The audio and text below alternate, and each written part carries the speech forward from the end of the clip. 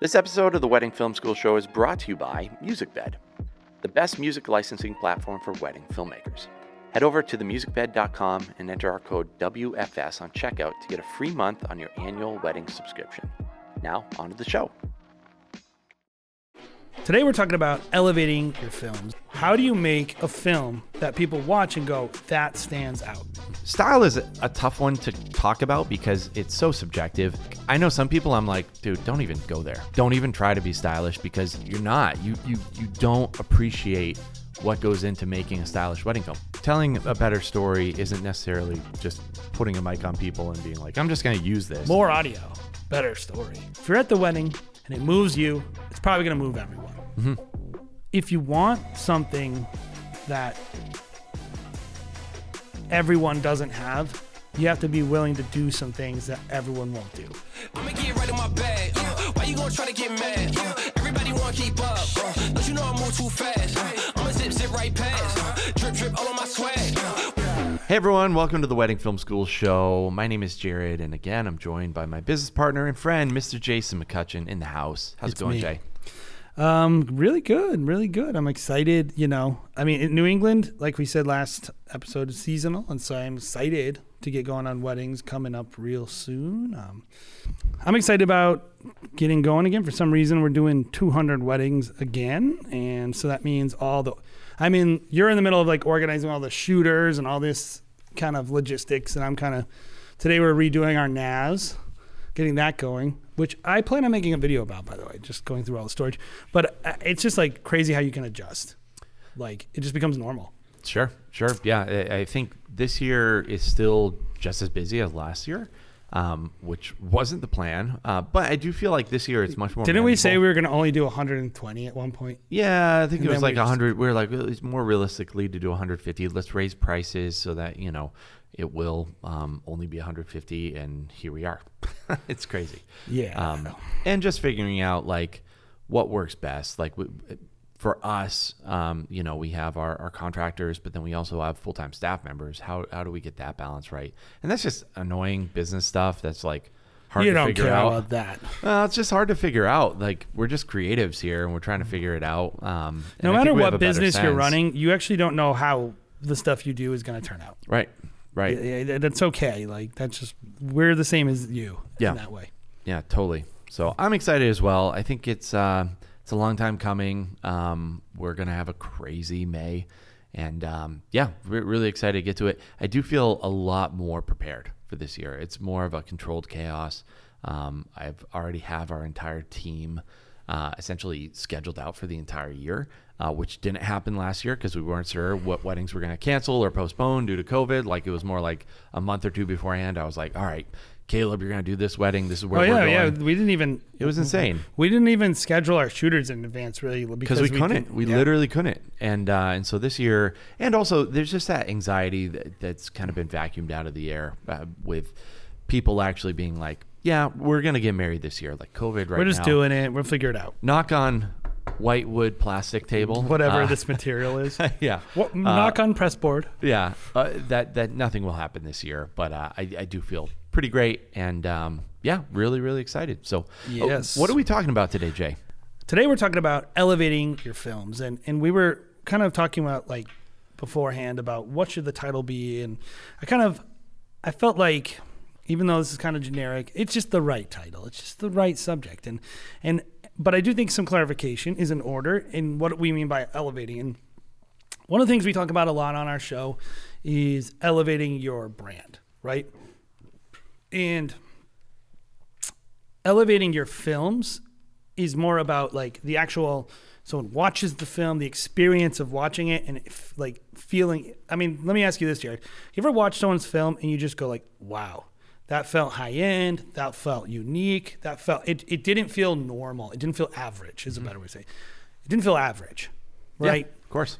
That's what we're talking about. It's like, how do you make a film that people watch and go, that stands out versus this is average. But what we also wanted to clarify before we kind of talk about this is it's okay to make standard wedding films. There's nothing wrong with that. Some people might be perfectly happy doing it. They might be making great money. This is just like, if you are in a rut, if you're bored, if you feel like you're hitting a pricing like wall that you can't get through, if you're having a hard time getting bookings, maybe you're just an artist, maybe you're competitive, you just want to be perceived as one of the best in the industry.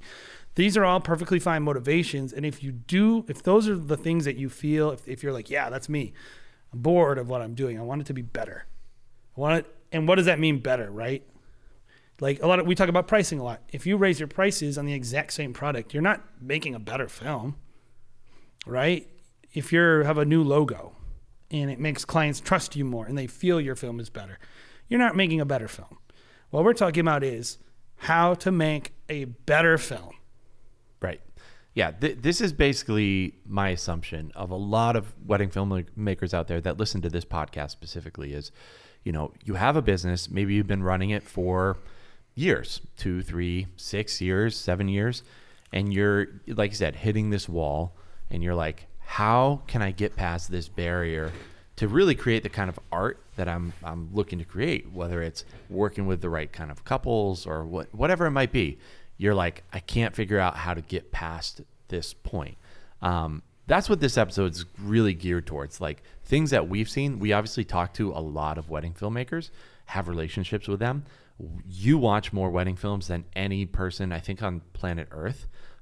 So you obviously have some insight into what the standard wedding film, I would say, like, what a boilerplate wedding film is versus the people that... We're not talking bad wedding films, by the way. No. If you're making bad wedding films, like, it's not what we're talking about. We're talking about just like a good film that the couple likes. This is, when I say a boilerplate wedding film, what I'm talking about is the wedding film that every bride thinks about when wedding films are brought up.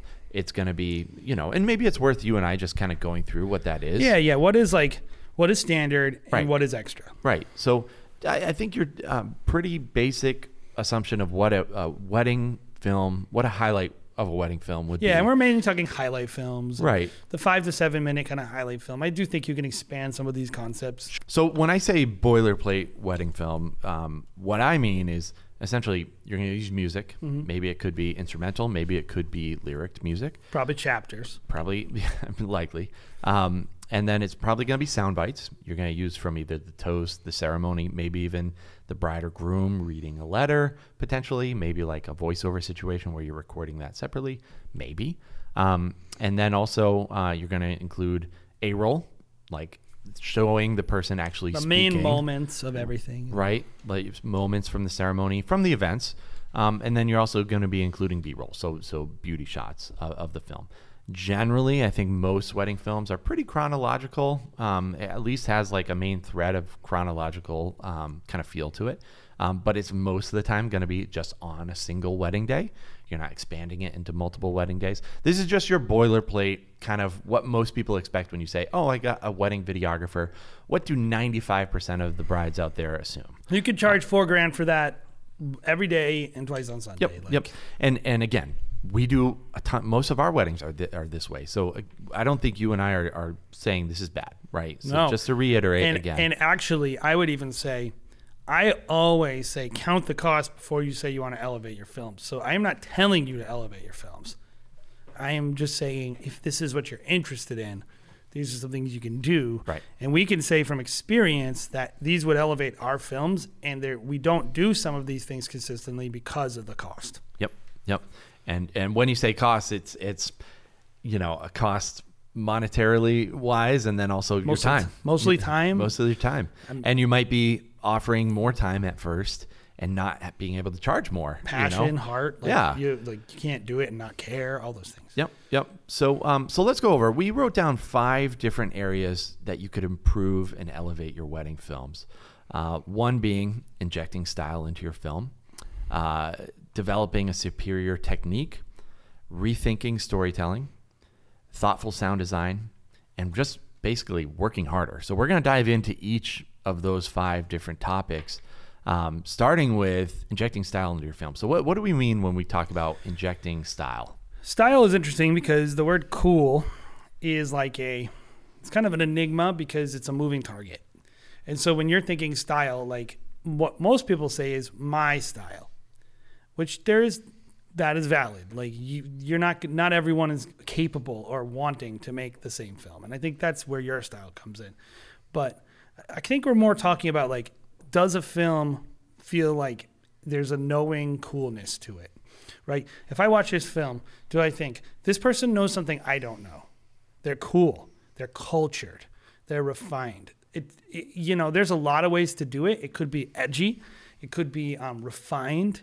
So we're not talking about a certain style, but it's like, it can go just like with clothing where you can cross the gamut all the way from like looking like a homeless person and you're off-white, but you're actually way cooler than everyone else. I mean, did you see the suit that Justin Bieber wore to the Oscars, I think? Mm-hmm. He looks terrible, but no, he's so cool that I don't even get it. Like, do you want to do that? I don't know, but it would be stylish. And I think style is all about like making a person feel like it's just coolness, man. Mm-hmm. It's like being cool, and like being cool is definitely it takes work. Yeah, there are a lot of ways I think to achieve this. I wrote down 3 different filmmakers that if you're at home and you're listening and you are on Instagram, definitely look up these 3 people. I put down Peyton Frank, who's kind of more of like, I would describe her as like light and airy type of videographer, feminine. Filmmaker. Yep. Delicate. Yep. But very stylish. Very stylish. Bottle Brush Films is another person, totally on a way different, edgy pop culture, kinetic. Yep. Yeah. And then I put Fior Films, who's, Sharon is one of the OGs, I think, when it comes to bringing swag and style to your film. Think about this word for Fior, because this is such an interesting word for wedding filmmaking. Mysterious. There's a mystery. There's like how is that pose? What am I looking at? Like I that's just so interesting. And then of course the grit of the city. Right. And I would say, style is a tough one to talk about because it's so subjective. But when it comes to style and these 3 filmmakers' work, it's definitely, I think, a reflection of the person that's producing. Mm-hmm. Like I would say when you're around Sharon, you kind of get that like New York kind of attitude and you see it kind of portray in her work. When you're around Grace and Andrew, you definitely feel the fun that's portrayed in their wedding films. Their website has friends on it. Yeah. The episode, like not their friends, like the TV show Friends. Yes. They're just so goofy. And, the moments that they try to capture, I think a lot of times are goofy. They're fun. They're stylish, sexy. They're sexy. Yeah. Yeah. It's the different, Peyton has really just, from knowing her for the years that we've kind of been connected, watching her kind of go like supercharged, like the connection to women's fashion. Yeah. It's just it just bleeds out of the film. Right. It just it's hard to tell the difference between her weddings and her editorial. Right. And I think that is just that's a testament to just knowing what you're trying to communicate. I think most people that are trying to create a stylish wedding film, and when they think about like what they want to be as a wedding filmmaker, most of us have a really clear idea of what we want to be creating. And I think where the struggle comes in is like, how do I actually execute on trying to create that type of film? You think people know what they want? I don't think they do. I think they do. I think a lot of people do. I think they know who they want to copy. Yeah, but here's the challenge with creating a stylish wedding film is I think you have to find the right couple for it. Of course. And that's challenging. Like, I think a lot of people out there are saying, I want to create a Peyton Frank film. I want to go to Paris and Florence, and I want to shoot these wedding films at these castles. But my client is getting married at the Holiday Inn next year, and I have to put my work on my website. There are a lot of hurdles to get there. I guess I would say when you think about, we're going to probably talk about their work when we get to storytelling, but like not to jump the shark, but when we look at there is a style that is like, okay, maybe I'm not shooting those types of events. Maybe I'm authentic, and maybe I'm like a little long distance. Mm-hmm. Where the way they elevate the style, they stylize their films, is the archival footage, like uber raw, uber authentic. Sure. Like just like I think it really comes down to being having a vision for what you want to do. But I do think, okay, so this is a question. Bad taste, right, is you know it when you see it. Mm-hmm. But it's very, very hard to describe, especially if you're trying to be not pejorative, like just like be like, meh, that idiot, he has bad taste. He's, you know, like, but mainly like when I'm critiquing a film, a lot of times the thing I actually think is you have bad taste. Sure. And when I think through like, how do I communicate this to this person? It's such an insulting thing to say to someone. Well, and I would say too, like with these 5 different topics, not everyone has to be super stylish. Oh, no. Like this is one area. One area. That like, I know some people I'm like, dude, don't even go there. Don't even try to be stylish because literally You're not. You're not. You don't appreciate what goes into making a stylish wedding film. And that's perfectly fine. You know, we'll talk about, And maybe the question is, other ways you can elevate your wedding film, you know, in you know, the future kind of topics we're going to talk about. But yeah, I would say if you get out of don't there. care about your clothing at all, if you don't care, if you would never pay extra for a car because it looked nice, Right. if you will never stay in a hotel room because it's nice, if you would never go to a place because it's interesting, right? And this is what I'll say. I like Disney World. I appreciate the excellence of Disney World. I appreciate it's fun. To me, Disney World is not stylish. It is the opposite of stylish. It is not high culture.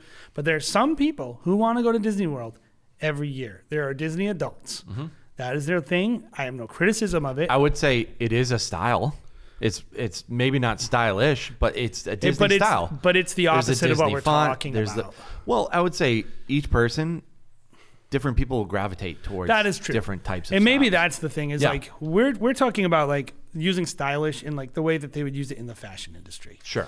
You know, like I don't want to say But trendy. I would but say, you know, I think it does apply to the wedding world as well. Like there are certain people that would want a certain type of wedding film that's like you might gravitate towards. I can't think of any off the top of my and I head. shouldn't. guess. And maybe Disney's a bad example, but Yeah. the opposite example would be if you say like, oh, I want to go to Morocco.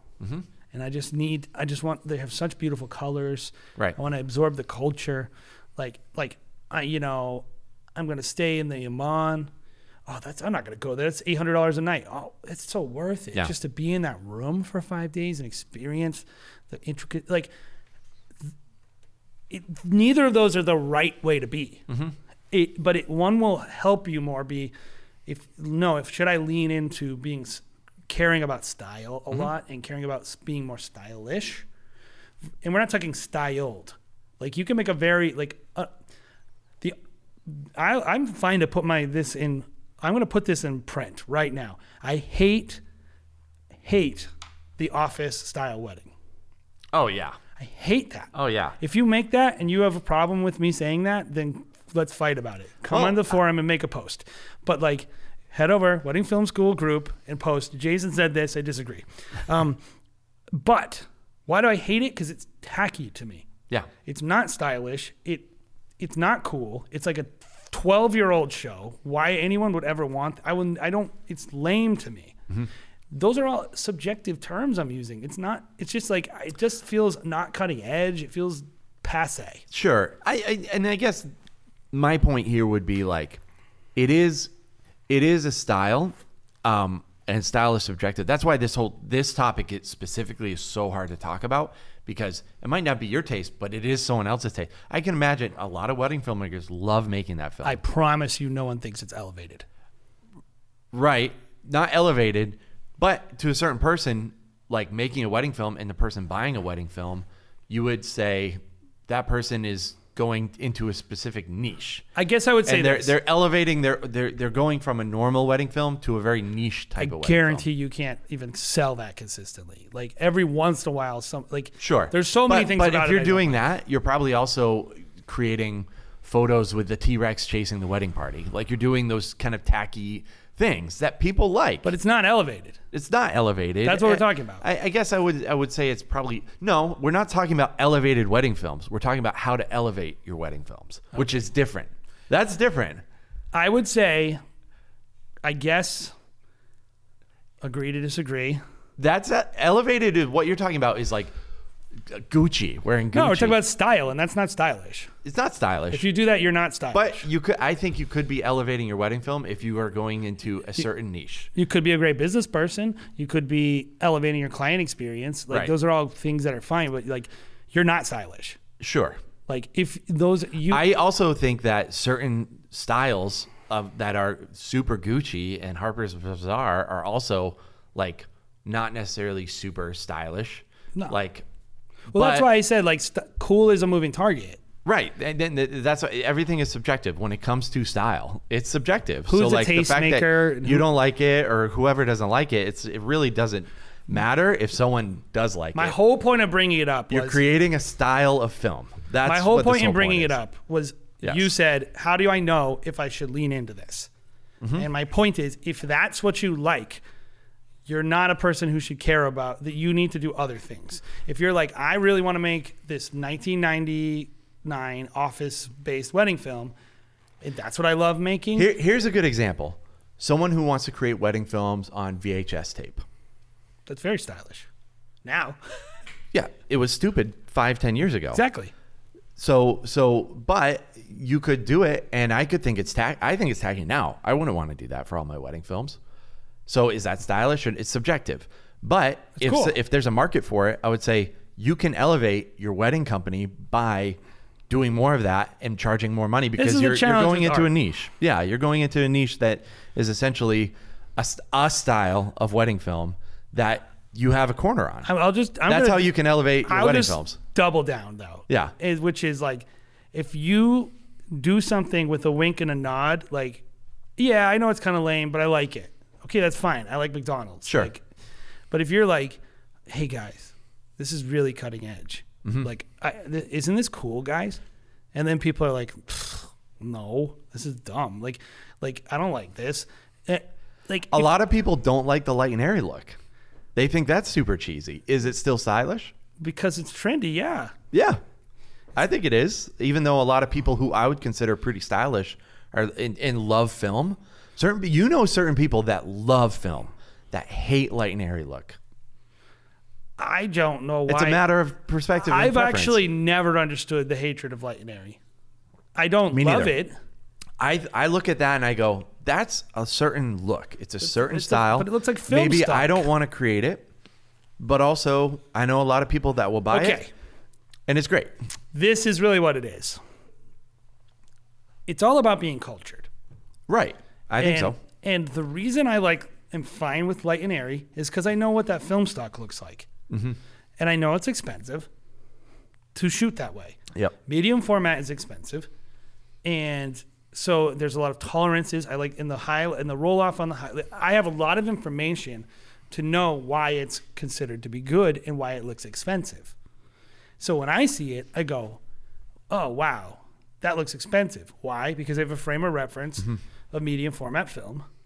And I go, medium format film is expensive, Right. objectively. So that looks expensive. Right. If you don't have that frame of reference, You just want, when you think style, you think expensive, no, I think culture. I think knowing things. which is expensive. No, you can watch movies, pop culture. There's pop culture. And I suppose there could be someone who did a stylish office wedding film. Well, I think It could happen, I guess. you could look at that and be like, there's a good way to do it and there's a bad way to do it. I think Sure. I wouldn't recommend you doing it because I agree with When you. I watch Bottle Brush, I not don't a think lot it- of people want an office style wedding film. Totally get it, understand it. But if there was, and there was someone who was like, I want to do that, I would be like, that can elevate your wedding film. Like I guess when I'm talking about style, I'm like, pursue where the money is and go into a Yes. niche because get edgy. you can, Just it should look like you have a plan. And I think the first time it was done, it was probably pretty edgy. being cool, fine. We're not talking about being cutting edge, but it maybe not cutting edge. But for me, style I associate it with even freaking, I don't know, Andy Warhol. He didn't dress good. He looked like an idiot on purpose. Right. And so when I think about style, I think about tastemakers and people who are pushing the boundaries, or people who are refined, fitting into the taste, or someone who's just edgy, right? When I watch Bottle Brush, I don't think it looks expensive. Sure. I think it looks cool. Yeah. And so that's why I like the word cool. Because cool is like, you can be expensive cool, you could be edgy cool, you could be funny cool, you could be irreverent cool, like you could just be party cool. I don't really care. I think it needs to be cool. Yeah. Like, that's what we're talking about. So if you're cool and you like being cool, lean into it. Yeah. Like, that's it. Kind of going back to the point about like how to create a certain style of film where you're creating that boilerplate type of film, and maybe you're like, how do I get there? Let's talk through that a little bit, because I do think a lot of people are in that kind of rut of like, how do I even get there? They're making like a normal film. They want to think, how to make it cooler. How do I make it? Yeah. What I want it to be. Yeah. How do I make it different? Like, by the way, stylized is a different word than stylish, just so you know. Sure. I would say when it comes to kind of creating the type of work that you want to create when it comes to style, is really, you have to have a plan, because it really comes down to like, let me ask you this. Can you make a stylish wedding film without a couple that has style? I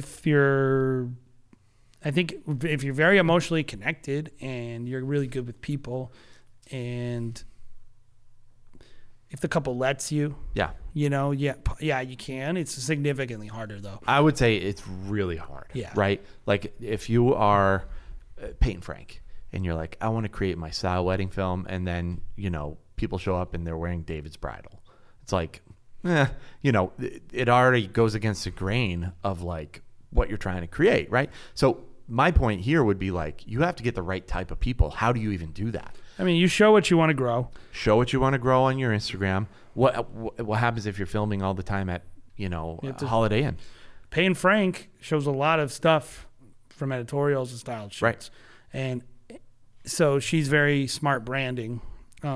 She creates stylized shoots. She gets herself out there and, Bottle Brush, we talked about them. Like, they have a website that communicates. They have a TikTok that communicates. They're constantly communicating to the world what they want to attract. Yep.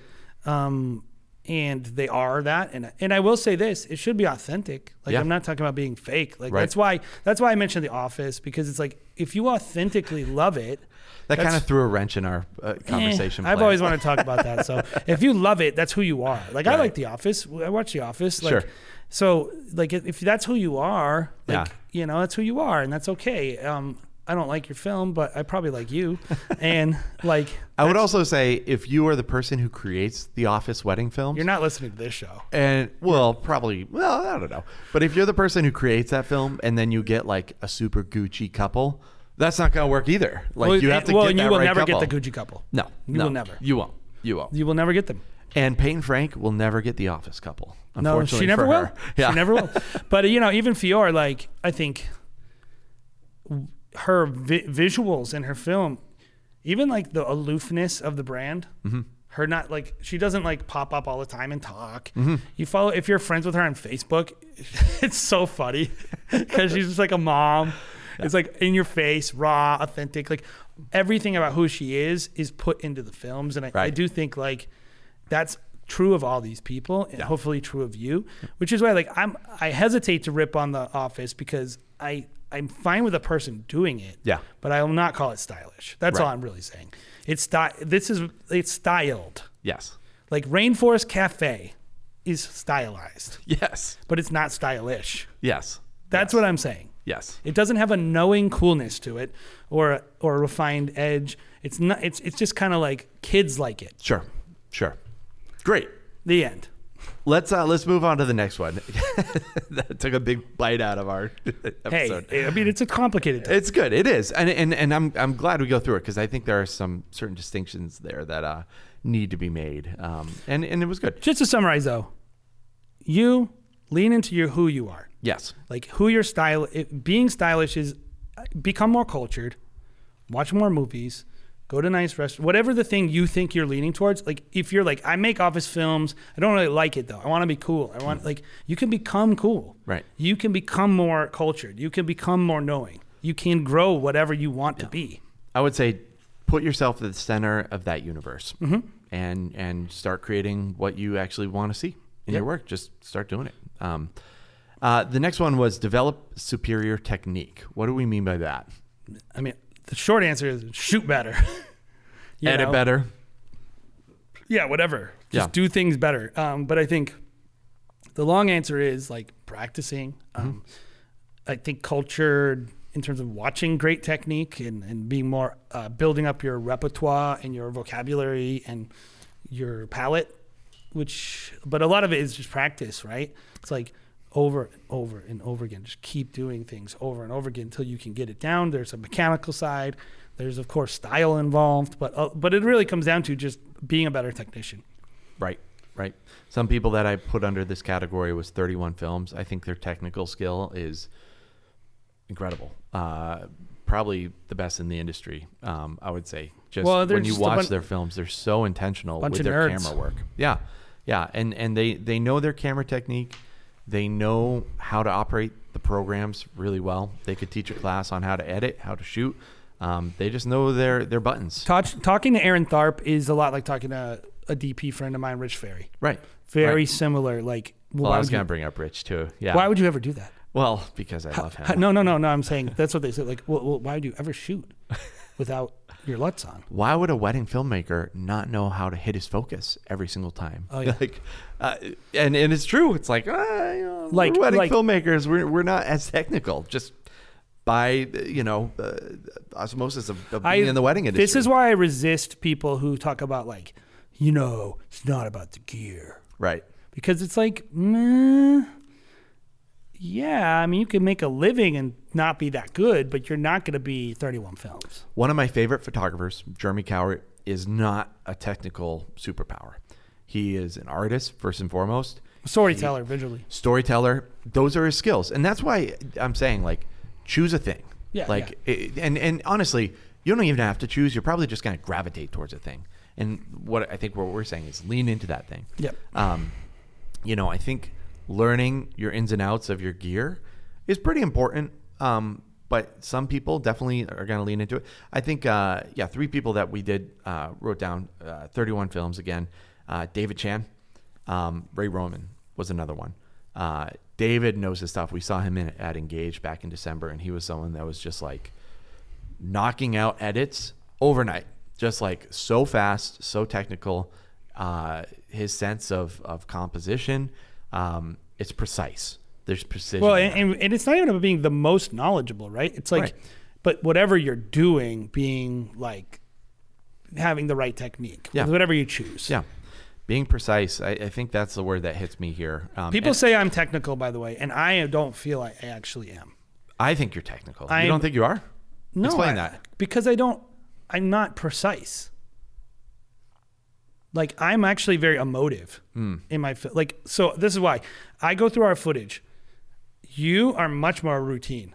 Mm-hmm. You shoot the same way. Like, there are things you're going to nail in a film that I will screw up, and there are things that I will do that are way extra. Yeah. You don't do extra stuff. Yeah. When I shoot, I'm like, if I'm not inspired, I'm like, you could tell if I hate a wedding. Yeah. Just, that's not technical. Yeah. That's like, I'm being emotional. I think you, I'm smart. I care about numbers. You're technical, I think much more technical on the editing side. Yes. That's what you're going to gravitate towards. So I'm just good with computers. I'm good with computers. But you're going to go online. You're going to watch a YouTube video of how to, all the ways to use a NAS. Yes. And I will never. You could pay me, but it'd have to be a lot. But I'm much more of just like feel it out, be creative. But then I'm like, I want to be creative and create a system that I can do it over and over and over again. It's just a different. I'm just saying, I know for me, I could improve in this. Yeah. Like when I think about like one of the biggest things for me would be to like be more precise, be more technical, be more like, it's not my number one benefit, right? But it's something that I could improve on and make my films better. Yep. It's caring more about like, is this in focus? Any area where you have a flaw in your film, if you watch the film and like if you go like, oh, I screwed that up, but I'm going to hide it in editing. Mm-hmm. next time don't screw it up. That's what it means to be technical. I agree. I would say, too, when it comes to being kind of a technical person, a lot of times the creative people and technical people, it's a different type of skill. Like, it's like, I'm either going to go this way or I'm going to go that way.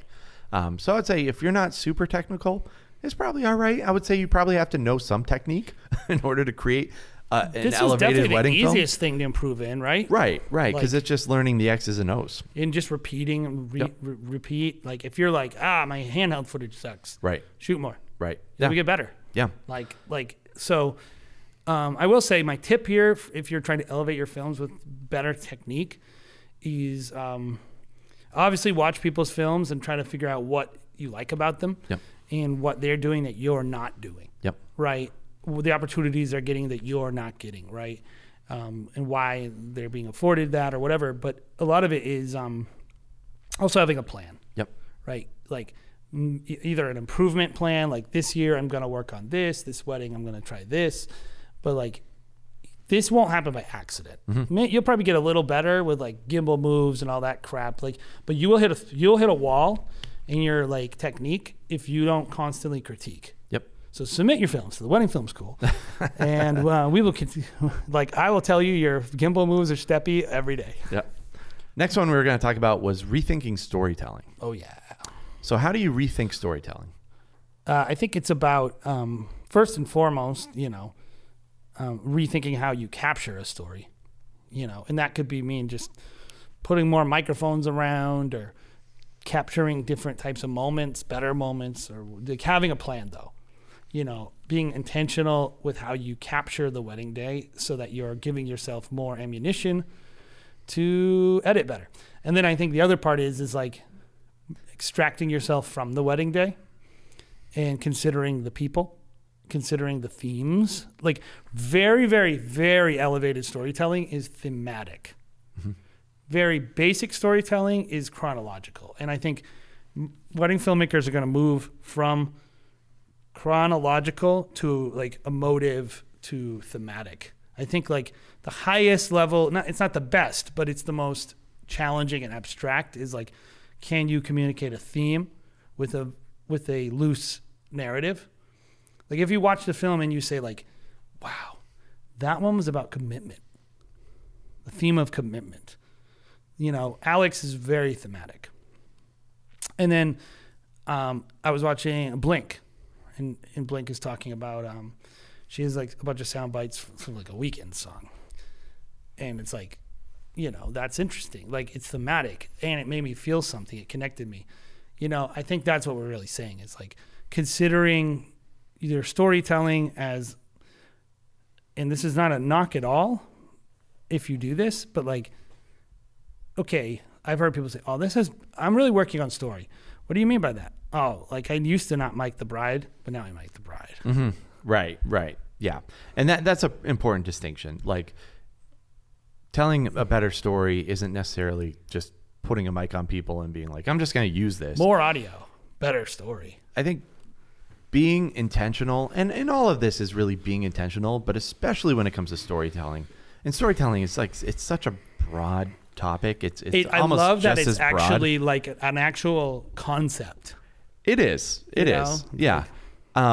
It's a broad topic because you can go a million different ways, but I think being intentional when you're telling a story and telling like a theme, like you're saying, has to be well thought out. Do you think it has to be premeditated before the wedding actually happens?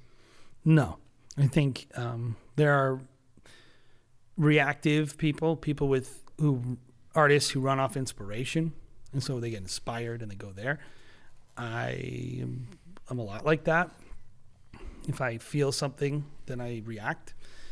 Versus, of course there is. Let's imagine a destination wedding. Part of the story is the story of the place. Mm-hmm. So you've got to premeditate that. Like I got to get up at this time, shoot a sunrise, spend a day, get there a day early, shoot the town, create these moments. And then all of those moments are premeditated. That's premeditated. Yep. If you don't plan, it won't happen. Yep. The wedding, they're not going to be like, hey, can I leave your wedding and go shoot the town? Oh, okay. Oh, well, I really need it. It's part of my story. You know, they're like, no, I'm your story. I paid you to be at my wedding. So then I think there's also like, you're there and you're experiencing the day. And I do think plenty of it's going to be like, it would be hard with weddings, I think, to premeditate the story 100%. Sure. I really do think it would be hard. Like, I don't know. I mean, it'd be interesting. I've never seen a wedding film that I was like, maybe I have, I don't know, that where like nothing was a part of the day. Everything was like a planned out, maybe that exists. I mean, that could be interesting, but I don't think it's very hard. Yeah. Like most of it is you're going to go there. The dad's going to give you a speech. You might cry a little. If it makes, this is what I'll say. If you're at the wedding and it moves you, it's probably going to move everyone. Some of the filmmakers that we put down for storytelling was A Little Long Distance, Blink, like you had mentioned. And I also put Pascal Deli here. It's kind of a very different type of storytelling. I would say his storytelling is probably more day of. I don't think he really does a whole lot of premeditated stuff. But I can tell you with like A Little Long Distance, he's getting some story beforehand, but then also listening. You know, I think being a good filmmaker is being a good listener, right? You have to like take in the elements that people are telling you. Like, this is how we met. This is how, you know, we interact with each other. These are things that we love. And then taking those into the wedding day and being like, looking out for the things that kind of tie everything together, right? That should be kind of, I think that's a common theme I've seen a lot in a lot of filmmakers who are just great storytellers, right? Storytelling is what filmmakers do when they don't have a camera in their hand. You know, it's like pre-production, post-production, thinking, considering. Of course there's shooting and there's storytelling, of course. Like, really good shooters are good storytellers. But not always. A lot of good shooters are not good storytellers. They're like, that light was good. That light was good. That like good light is not a story. Right. Like, it's beautiful. Right. But it's not a story. And so I think, like, if you find yourself dreaming, imagining your couples and the stories that, like, if you're listening to them and like they're saying like, oh, you know, this happened in our relationship, and you're like, oh my gosh, I wish I could, like, you should really consider like, how can I, these things that I'm noticing about people, like people, the endless story are people and love. These are heroism. Like, these are themes that are timeless. And when you're like considering that you're shooting a marriage, this is like storytelling fodder for generations. So like, if you feel inspired by your couples, like, you should lean into that. How do you, and I do think, like, when I watch some people's films, I often go, how do they get that person to do that? And that's how you know it's an elevated thing. Right. Is when I'm watching a film and I'm like, did they do that beforehand? Did they do that after? Well, like, how did that happen? All I know is that filmmaker got inspired and they just committed to a plan of acquiring whatever assets they needed to tell the story they wanted. Right. They didn't get a story and then like it didn't happen organically. It happened intentionally. And I think that is what great storytelling is. You know, there's the classic, there's only 5 basic stories, like all that stuff. But like for wedding filmmakers, I think our storytelling is like really comes, more than any of the things we're going to talk about today, storytelling is tied into your process. Like, your process of interacting with couples, interacting with being present on the wedding day, being present in the edit booth. This'll work. This'll do like some like serious like soul searching when it comes to like, why am I connecting with that? You know, if your parents got divorced, like, you might react differently to a story involving divorce or abuse, or like, your life experiences are going to really, really propel this. Right. Yeah, I think so too. Something that when we were at Vision Quest this last year, went a little long distance, they were talking about their process and kind of why he got into wedding films. Kind of the theme for him was like family, and that's like a core memory for him, is like memories of his family. And that's what he ties into a lot of his films. And I was like, oh my God, like, that's what I kind of gravitate towards. Even with our films, we have discussions about that a lot, but that's definitely something that I'm like, man, those are the common threads that I'm like really want to pull. Well, on. and just to make it personal for us, like we go, oh man, his films are great. I really love them. Could we make that with our process? And like in a lot of ways, we're like, we couldn't really do that. Yeah, I so agree. then we're challenging ourselves, like, how do we take our current process and get more of what we want out of it? Right. Right. And so storytelling is awesome. So you should do it. Let me ask you, before we move on, let me ask you kind of a really generic question, is just for the person out there who's like, I want to create better stories in my films. What would be the first step to creating better stories? Watch better stories. But that's a generic. Yeah. So that's a free tip. Watch better stories. I think so too. And being interactive with the stories that you're watching. Thinking about something that I like that you said was themes. Like when you're watching a Netflix show, what are the themes that they're trying to tell you? Like if you watch Euphoria, what are the themes that you watch in Euphoria? I don't really like those themes that much, to be honest. That's why I don't like that show. As a person who reads the Bible and has studied the Bible. Oh, we're going deep. The entire narrative of Scripture, they have a meta-narrative and they have micro-narratives. But the entire narrative of Scripture is really just on repeat. Repeat. It's, creation, separation, redemption. Creation, separation, redemption. Creation. It's like looking for themes in anything you're watching and reading. And like, honestly, this is a tip to get better at storytelling. Read children's books. Or kids' stories, things that are simpler, because they boil things down to its essentialism, versus adults like nuance. But actually, we really like simple stories. So we like a simple story that makes us feel like an adult. So it's like, oh wow, this is a crazy story. Yeah, it's about jealousy. It's about people being offended, but it's like, whoa, it's really just about like, it's like, well, no, there's themes. There's adult way. Like we don't experience life in a simple way, but the actual connection is often pretty simple. Right. So I would say like watch simpler stories and then say, okay, you start learning about storytelling. Go watch Kurt Vonnegut, like The Shape of Stories. Go learn about storytelling and then start watching these complex things you really like and realizing where it's simple and then trying to apply that to your films. Yep. Think like a writer. Yes. Cool. That's good. Next one was thoughtful sound design. Yes. I really feel like this thing comes down to just considering your story in your sound design. And that doesn't just mean like, obviously we talked about sound bites. That's great. Good sound bites, looking for sound bites, capturing them. That's part of sound design. But the next level is crescendo, like the way the music is moving and how it affects your editing, or how your editing affects the music. And then of course the classic adding sound effects and layering sound, working within the same keys, working within the same tempos. Like I think in some ways this is the one where I'm like, this is easy. Why is this complicated? But I realize like I used to work in recording studios. So like right. my way of thinking about, and I'm a musician, sound is just like baked into my brain. Sure. So many people out there, I think when they think of sound design, they think about, I need to pick the right song. I need to pick the right first song and then the right second song.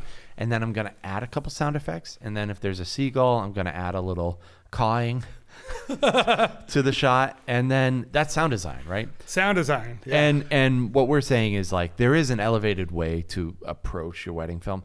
Like there's so many different options. And as there is in kind of all these themes that we've kind of outlined, something that I really like when people do is like maybe part of the song is using lyric and then they're using kind of the underlying track, the instrumental version. And then they're kind of going back and forth between those two. I think that's another layer of using music. Using the crescendo to your, benefit during the parts that really need some bang to it. And then, like maybe bringing in some risers, using some sound effects. But I think a lot of people just think about it as that simple, like finding the right song and then maybe finding the right soundbite. To make this more relatable, even though it's not design, but I think this is what people go through. How many times have you heard people say, oh, anyone else think the music bed is getting crap now? They have no songs. And I'm like, what are you talking about? Like I went on there and I found amazing songs. All kinds of, they literally add new songs every week. Yeah. So what I realized is they actually don't know they don't know what they're looking for. So like they're already starting out on the wrong foot. Right. And like that is what I find with bad sound design is like a lot of times people don't know what they're trying to do and they don't know even the difference between good and bad. So like they're like, well, someone's clearly walking. I'm like, you use the wrong surface. That's brick, not wood. That person's making a wood sound. They're not getting quieter as they walk away from the camera. There's no echo. There's not like you don't know why you're doing it. You think like every time I show a shoe, are you just trying to actually trick me into thinking that their feet made that sound? That's sound design. Yeah. It's not sound design to just put the sound effect associated with the thing you're seeing every time. I almost think like thoughtful sound design is almost a subcategory of storytelling, like you were saying, because it's what is the story you're trying to tell and how do you use sound to your benefit to tell the story better, right? Like some people that we wrote down, Henry Martin's Films by Stanton, Maru Films. Yeah. You had also mentioned the Bottle Brush film that won at WPPI this year, used 11 different songs. Isn't that what you said? Yeah. 11 different songs. Like obviously. Effortlessly. Yeah. You don't couldn't barely even notice tell it. the difference. And like, it was breaks, it was sound, it was like a tour de force of sound design. Right. And, like you go back and watch like Stanton did a really cool breakdown of a film he did in Iceland and he shows his timeline and all that junk. Like it's technical. It's not untechnical, but it's not that technical. What it is very intentional. It's like being very considerate. There is an element of style when it comes to sound design. Like you can become really tacky really fast. Like so that's why intentionality is so important. You have to know what you're trying to do, and so you can know if you succeeded or if you're coming across as like kitschy and tacky. Right. I almost think like when you're creating a wedding film, what are some of the things that you're doing first, maybe before you get to sound design? Does that make sense? Like, are you designing the story before you're working on the sound design, or is the sound design kind of a supporting actor in the role of the film? When we edit for other people with our Outpost studios, the first thing we do is take all their sound, lay it out as a story. So it's like their sound bites? Sound bites, but music too. Sure. Like breaks and music, everything. And show them, we say, listen to this. Is this a good story? So to me, like, it's hard to extract storytelling from this, but like, it's really all about like, I think filmmakers are very visually driven. And so oftentimes they find good clips and they base their story on good clips. But I actually think the sound design is actually more the story than the actual clips. I'm mad. Like, okay, sorry guys, if you're listening, but I remember watching that Bottle Brush film and thinking like, yeah, it's fine. But you watch it with the audio on and you're like, this is amazing. It's like the audio tricked me. Yeah. It made me feel like the film was better. It didn't trick me. It was better. And it was like part of it. And I honestly think like if you are just kind of mailing it in two songs, a clip from every speech, a clip from the ceremony, done. You can make a ton of money on that. So go for it. But like, at the end of the day, if you want to elevate it, this is, it's a big category, but it's not that hard to figure out where your options are. Yeah. You record outside the wedding, you either pay someone or get someone to read it. You add better sound bites and you are you get cooler, better taste in music. And this is a tough one, right? How does like I said, there's no accounting for bad taste. Right. That's the thing. It's like, if you don't know what's cool, I think this is true, by the way. Are the seagull sounds cool? That's what I want to know. I actually don't mind them. The problem is like when it's just the same volume level, it's just pro tip. If you're putting a seagull sound in your film and the seagull's mouth is not moving, and it sounds like it's screaming directly in your ear, you're not doing it right. Right. And I think like that's really like what it is. It's sound design is always, I feel like it's always, even if it's loud, it's subtle, right? Even if the music is loud, even if the sound effect is loud or whatever, like you shouldn't think, wow, that's out of place, right? Well, you it has to shouldn't be even, a subtlety. a lot of it you shouldn't notice. Right. Or they should really know. Like, I think you can be abrupt and like really in your face and really stylized with your sound design. Right. But you better be careful. Right. You better be like, you better have the footage to back it up. Yep. I think when it comes to style, though, if your sound bites are taking people out of the film to be like, what the heck is that? Yeah, why is this in there? It can go south pretty quick. You don't want to distract from your story. Exactly. You want to enhance your story. Yep. And then the last one we talked about was work harder. Work harder. Quit being so lazy. I think The Achilles heel of the wedding filmmaker, is that? I would just say probably not. There are a lot of hard workers, but you have to work really hard. And this is what I'll say as a compliment to the whole entire industry. This is hard. Like, you have to work really hard just to make a basic wedding film. That is a 12-hour day. So if you are fine with just that, that's not bad at all. But if you're like, my goal is to really kick it up a notch, it's not good enough. Mm-hmm. How many times do you laugh when you hear photographers talk about how hard they're working? I think I make fun of photographers in my head and on the podcast. And on the podcast. Even though I love photographers Me because too. what Me they too. do with their branding and sales, and they work hard in other areas. I like to rag on them because I am one. But also I'm like, man, when we do wedding films, we literally take at least three times longer to produce the same thing for half the cost. It's freaking hard. So this is why this is just a gut check kind of thing, which is like, I know what goes into a lot of these people's films, and you're not doing that. Mm-hmm. When is the last time you woke up at sunrise? When is the last time you took a whole extra day to shoot that you were not paid for? Like, when is the last time that you got on a plane for free to go somewhere beautiful to shoot? Like, these are things that really high-end filmmakers are doing, right, to create this elevated film that stands out. And I would say this isn't just for you as a filmmaker who's trying to elevate your films.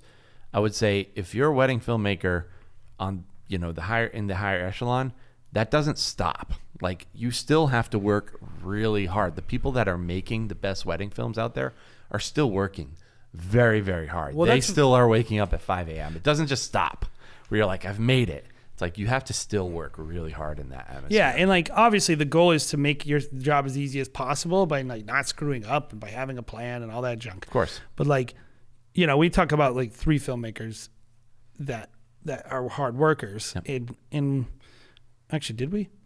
Here are 3 filmmakers that are hardworking. We'll tell them right now. Yeah, the 3 that we put down were Fire and Ice, who those people are crazy pre-production, freaking insane, and they have a whole staff, but they are crazy how hard they work. You and I are shooting 200. I know weddings. exactly what what they're. how much work they have. It's crazy. I'm like, I wouldn't do that. I don't want to do that. Yeah, I don't want to do that. Yeah, Sculpted with Time, and then David Chang. Yes, David. By the way, you're the only person who made it on the list twice. Well, no, I did. I think I mentioned. I think I mentioned Blake twice. Well, not officially. Not on officially. The list. They weren't officially on the list.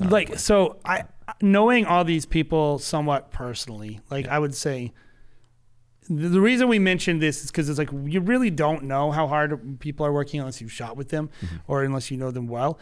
But the more I know these people, the more I'm like, the reason this is not happening in my films is because I'm not willing to do what they are willing to do. Right.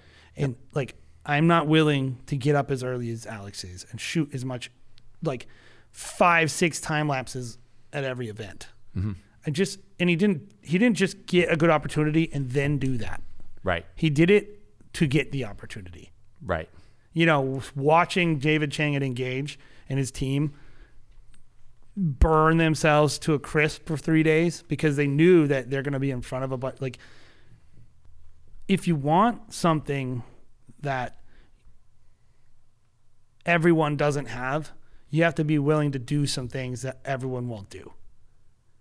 And I think there's this like prevailing kind of like theme amongst creatives to crap on hustle, you know, insult people and like almost like shame people for wanting to work hard. Like, you know, your family, your mental health, like these are legitimate things, by the way. Like, so I'm not criticizing them. What I am criticizing is the comparisons that people make, where they basically say the opposite of hard work. They describe hard work and doing, like being an artist and someone who's able to do amazing things. They act like it can be done by people who aren't obsessive. It cannot be done. Go find me an amazing artist who didn't push themselves to the absolute limit. Freaking find it. Find me one. Nobody. So like if your number one priority is having your Saturdays back, if that's like when I talk to you about wedding filmmaking, you start saying stuff to me like, yeah, I just want to have my Saturdays back. I know you're not making exceptional films. Yeah. Because it's like a good artist they're thinking about how do I make better art? Like, sure. And like that's cool, by the way. Like I keep saying, this is not about how to make money. This is about how to make better art. If you want to make better art, you have to be obsessed. You have to kill yourself. You have to be willing. And there are, of course, ways to do it. And I do think you have to rest still. So I am not in favor of no rest. That's a concept I believe in deeply.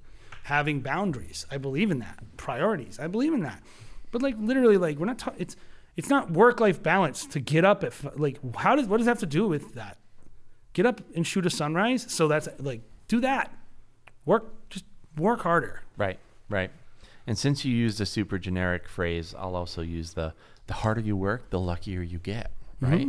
The more opportunities you get. So yeah, let's close this thing up. Hopefully that was helpful for you guys at home. I guarantee it was. I promise there was something in there for some of you since yes. we're so confident. I'm so confident about that. I'm elevating my podcast. Yeah.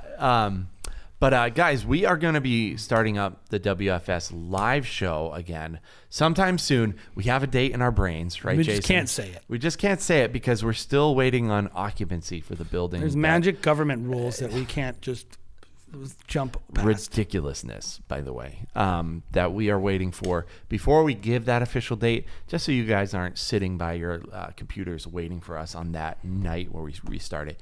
But that date should be coming soon. We also have a BTS that's going to be coming out next week. So make sure that you're checking in on the YouTube channel because that one's going to be pretty good. That's an elevated I'm actually really excited Boston wedding. About one thing we're going to be doing, which is I'm going to be doing live editing on one of the days of the week. And I'm just going to, throughout the season, just edit entire wedding films from start to finish.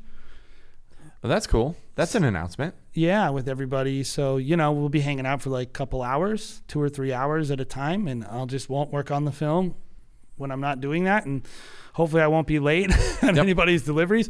But I'm excited about, in terms of storytelling, you'll get to kind of see some of our process. You can criticize me and make fun of me and realize I have no credibility. All those things are on the table. Yeah. And then the last thing to remember, we are doing a wedding filmmaking team building class on Wednesday, May 11th.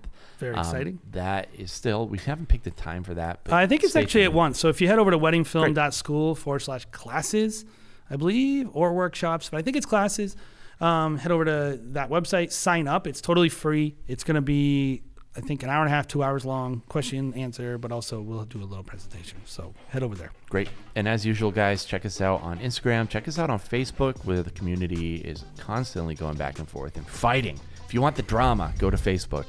And no, there really isn't any. It's a super right-wing group, mostly.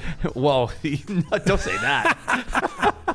Well, the fireworks happened there. But yeah, if you have questions about anything, if you want to comment about how ridiculous this episode is, make sure you're chiming in there, guys. Thank you again for listening to the Wedding Film School Show. And again, we'll see you again next week.